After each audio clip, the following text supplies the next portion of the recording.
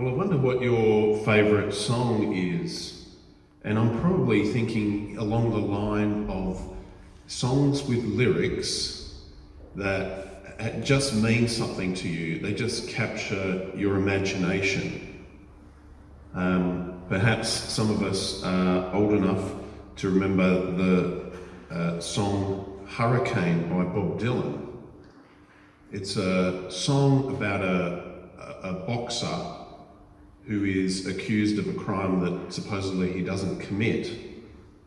Now the song is about some real events, but the lyrics of the song aren't factual in terms of, it's not like it's a history book that we could read. If you want to know more about Hurricane the boxer, you'd have to go and read some more information.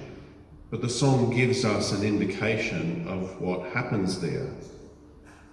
The song by Paul Kelly, Who's Going to Make the Gravy?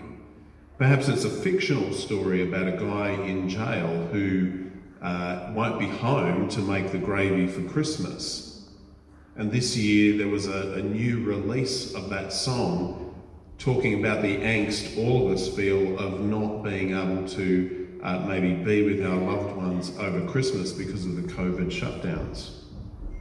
Songs can be poetic, and they can be evocative, and they can mean something to us.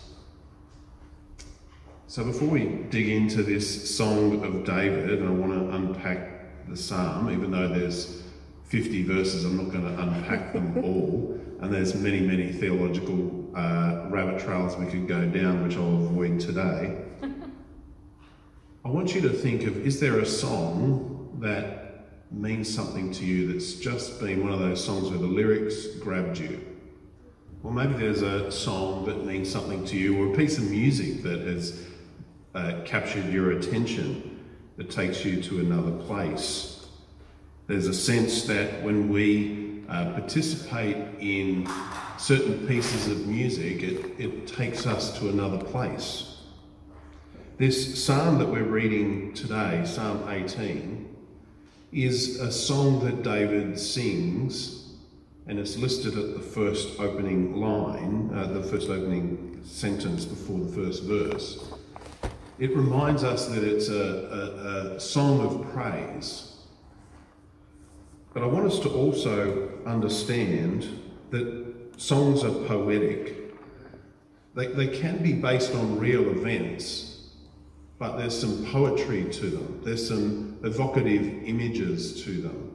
If we were telling historical events, like if someone was describing the bushfires that swept in 2020, they might have to say, well, the fire came like a rushing wind, or they might say it was coming like a wall of fire.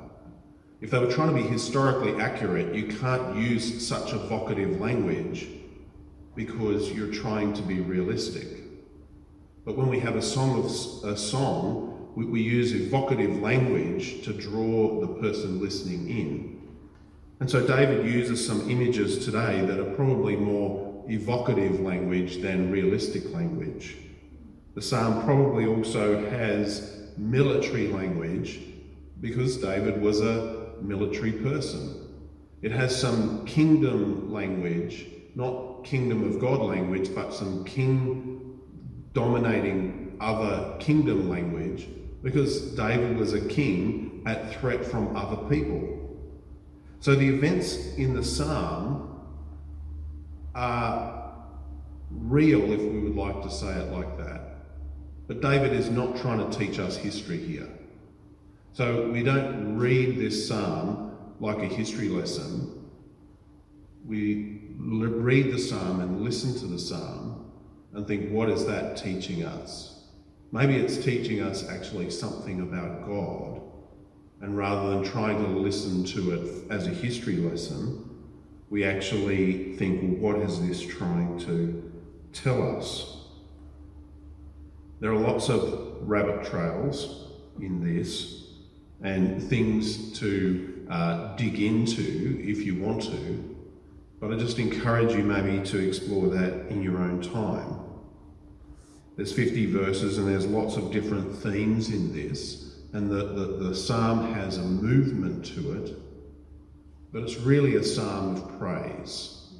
In contrast to the psalms of lament, which are almost leave the reader hanging that there's no resolution, this psalm actually comes after a resolution. There are lots of psalms from David where he still is being attacked by his enemy. He's still being, run down by Saul. But this is one where he's praising God after the victory, where he's been delivered from persecution by Saul. So as we dig into this psalm, I'm also mindful that we're digging into this psalm today, the first Sunday of 2022. And many of us potentially have wished 2021 good riddance in the same way that we wished 2020 with good riddance. And yet there's a potential that maybe God won't deliver by tomorrow or by next week or by next month on all the things that we wish good riddance to. And so we're very much aware of our own suffering. We're very much aware that there's maybe some degrees of suffering that haven't been resolved. Potentially there's still some loved ones that we can't see because of COVID restrictions. There's still some people that we know in our sphere of influence that are dealing with COVID and suffering with COVID. So the issue of our suffering is still very raw to us. The uncertainty and the anxiety is still very raw to us. And so this psalm comforts us. Maybe we haven't had the victory that David's had, but I think this psalm comforts us because it tells us that God is affected by our suffering. God is affected by our suffering. Now, I know there's a whole theological rabbit trail that we could go down here, and maybe you can have a chat with me after about some of those things. But the psalm reminds us that God is affected by our suffering. That we've had a tough year. Some of us have had a really hard year. As Kirsty said, some of us are dealing with that angst of, we know every other person's had a tough year, but we've actually seen God work in our life, and we actually think we've grown in 2021. But we know that God is affected by our circumstances.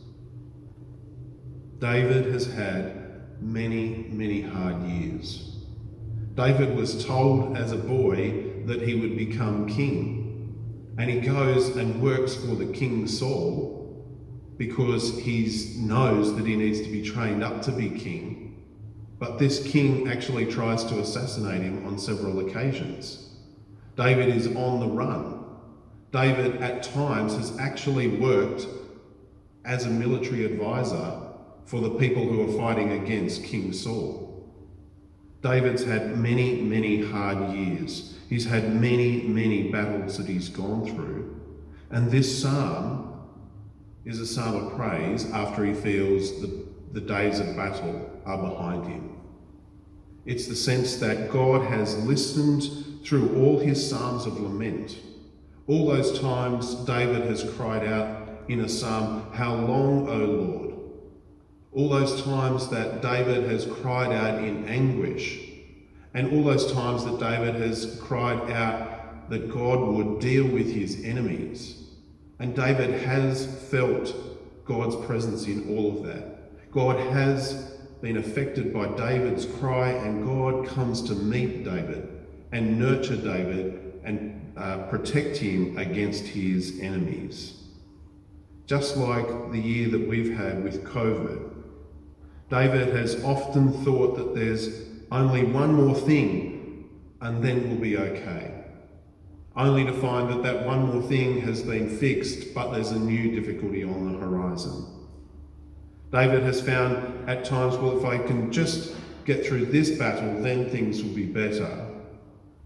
But there's been one more battle on the horizon, one more challenging circumstance in front of him.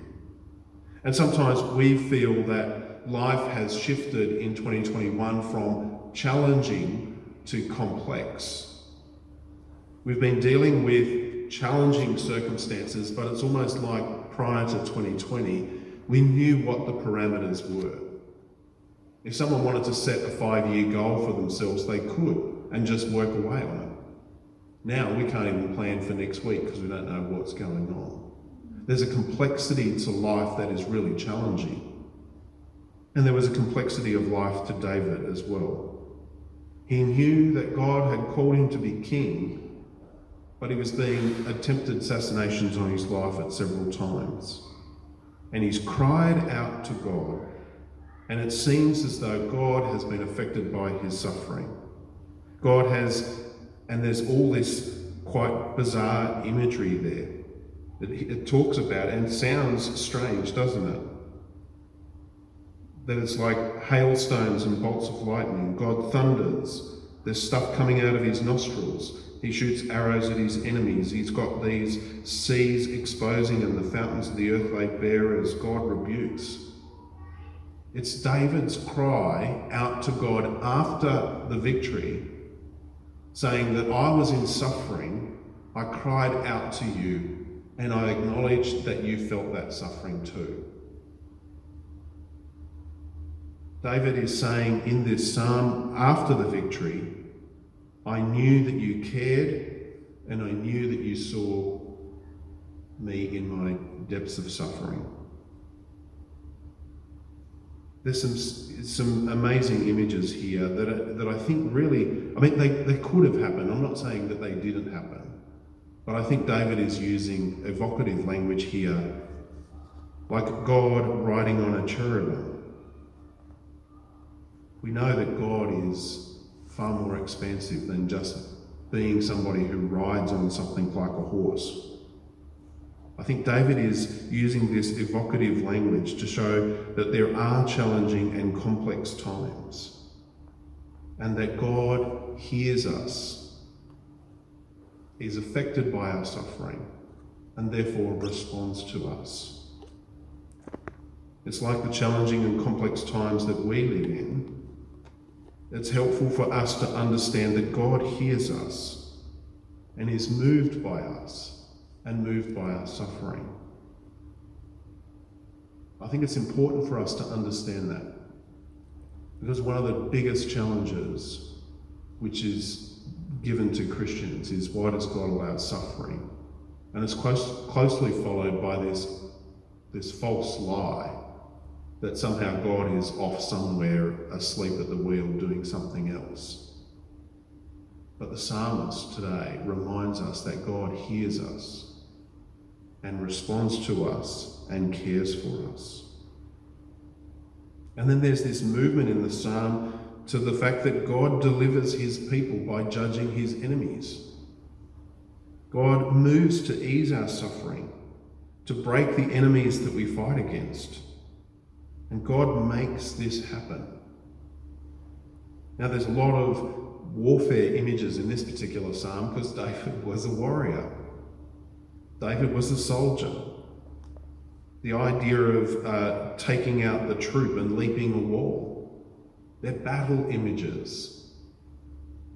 Other Christians throughout the centuries have used different images to show how God rescues his people and delivers them from their enemies. The great Christian hymn, Amazing Grace, is actually John Newton's attempt to show how God rescued him. It uses very different language to the language of this psalm, because John Newton was a slave trader, not a military commander. And there are lots of other books and poems and songs and hymns that Christians have used to testify about how God rescues them, heals them, protects them, guides them, and shields them from their enemies. And maybe one of those speaks to you. Because when God rescues us, we know that God rescues us from our enemies. And David's used this image of another military force coming against him, but it's whatever is the cause of your suffering is the enemy that really the psalmist is talking about. We don't fight military battles, but we have things that are causing suffering in our life. It's those things that God comes against. I've never fought in a military battle, I've never been in the army. But in 2013, I'd taken our family to New York City for a trip across America, and we were doing a number of different things there, and I had been very sick leading up to it, but I thought if I just get my family to America, they can enjoy the holiday, and even if I'm sick, I'll just stay in the hotel room, but at least they'll get a great trip. But by the time we got to New York City, I was so sick that it was really hard to keep going. I had a bowel condition, and I had to see a doctor in New York City, and he advised me that I would be up for a very expensive stay in New York City if I had to stay there and get treatment for my bowel condition. The doctor advised I really need to get home as soon as possible, and so we postponed parts of our trip, and I ended up flying from New York to LA to home, and the boys flew with me to LA and ended up doing a couple of days in Disneyland. I remember Lisa praying over me that God would rescue me from this. By God's grace, I got home and made it to the Alfred Hospital. I spent 9 days in the Alfred Hospital with ulcerative colitis, an inflammatory bowel condition. In the days that followed, I got the right medication and I got to go home. In that 12-month journey towards recovery, I felt that God was on a constant rescue mission for me. That it just seemed that I met the right doctor or the right person that put me into a clinical trial for medication. And whilst the medication didn't seem to work for some other people in the trial, it worked perfectly for me. And it put me into recovery. Since that time, I'm on constant medication for ulcerative colitis, a condition I live with every day. But I'm in clinical remission, and I praise God for that. There's been many Christians who prayed for me, including my wife and my parents, my mother-in-law. They've prayed for me, and God has rescued me.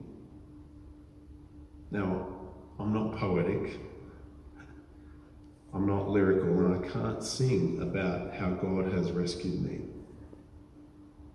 But one of the reasons I'm so passionate about preaching the Word of God is because that's the way that I get to express how God has rescued me. God dealt with my enemy. My enemy wasn't a military force coming against my kingdom. My enemy was an inflammatory bowel disease that cost me 6 months of theological school and delayed my ordination by 12 months. God wanted me to be a priest, and God put people in my path to rescue me from that. So when God wants to rescue you, He wants to rescue you not from a military force that's coming to you, attack you like David. He wants to deliver you from whatever is weighing you down, whatever enemy is coming against you. And unlike David, who kind of at times had to just pray and trust in God, we know that through the cross, Jesus has carried our burden.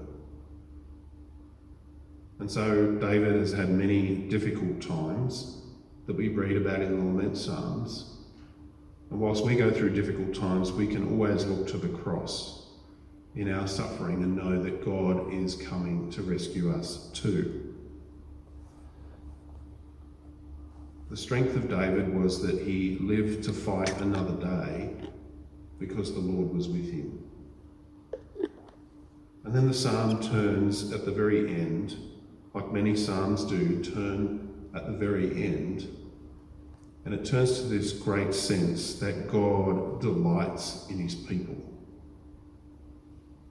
The psalm reminds us that God delights in his people. God delighted in David because he had called David to be king. And when David finally got to sit on the throne and reign as king, God delighted. God delighted that a plan that had been put in place decades earlier had come to fruition. But God delighted that David was a king after his own heart, as it tells us in the scriptures. David had many troubles and snares on his way to becoming king, but God delighted that David was a man after his own heart. And I think the psalm reminds us in our own way that God delights in you. God delights that you're married to the person that he called you to be married to. God delights that you're in the career that God called you into. God delights that you're in a church and being in Christian community. God delights in the faith and worship that you express to him all the time. When we lift our praise to God, God delights, because God delights in his people. It's a great encouragement as we face the year ahead. As verse 50 tells us, David says that God is loyal to his people. As we face the year ahead, know that God is sitting with you in your suffering. He hears how you're suffering. He's sending a rescue plan. We don't know what that rescue plan looks like in your circumstance. I don't know. But God does. And God delights in the relationship that he has with you. I think as we head into the new year, and there's so many lies that spread about Christianity that somehow we follow a set of rules that's all about behaviour modification, or that we follow a God who's distant and doesn't care about us, or that somehow God is kind of like the police officer in the sky who wants to, set and check that we're following all the rules and regulations. I think we need to be bold like David was. When David said that he will declare God's praise amongst the nations. He will be bold in declaring God's victory. I think we need to be bold in declaring that God loves us, that God loves everybody, that God cares for them and wants to show them through the suffering that he loves them. I think we need to be very careful about how we do that, particularly some false teachers who want to claim that COVID is somehow God's way of teaching the world a lesson. In contrast to those false teachers, I think we need to be reminded ourselves so that we're empowered to go out into the world that God does not delight in evil, that God hears our suffering and has dealt with evil on the cross, and therefore God loves us, delights in us, and wants to rescue us. So my challenge as I finish is, do you delight in God? Do you acknowledge that God has rescued you through Jesus? And do you lift your eyes off your circumstances and the suffering that you're in and turn your eyes and attention to God? Just like David, in the midst of suffering, do you cry out laments in honest truth to God, but also turn to God in hope that God will rescue you? I hope that you have the strength to face whatever 2020 has, the complexity of the world that we live in, but I hope that you put your attention on Christ and the power of the Holy Spirit, that we would find strength today from the God who is faithful, yesterday, today, and tomorrow. Gracious God, we thank you for the words that we've had from David, a man after your own heart. I pray that they would be words that would encourage us, that you do get affected by our suffering, that you're not a distant God, but Lord, also that you rescue us. That you rescue us from our enemies, those things that come to weigh us down, those burdens that Christ lifted from us at the cross. And send your Holy Spirit to strengthen us. As you delight in us, help us to delight in you. And we make this prayer in Jesus' mighty name. Amen.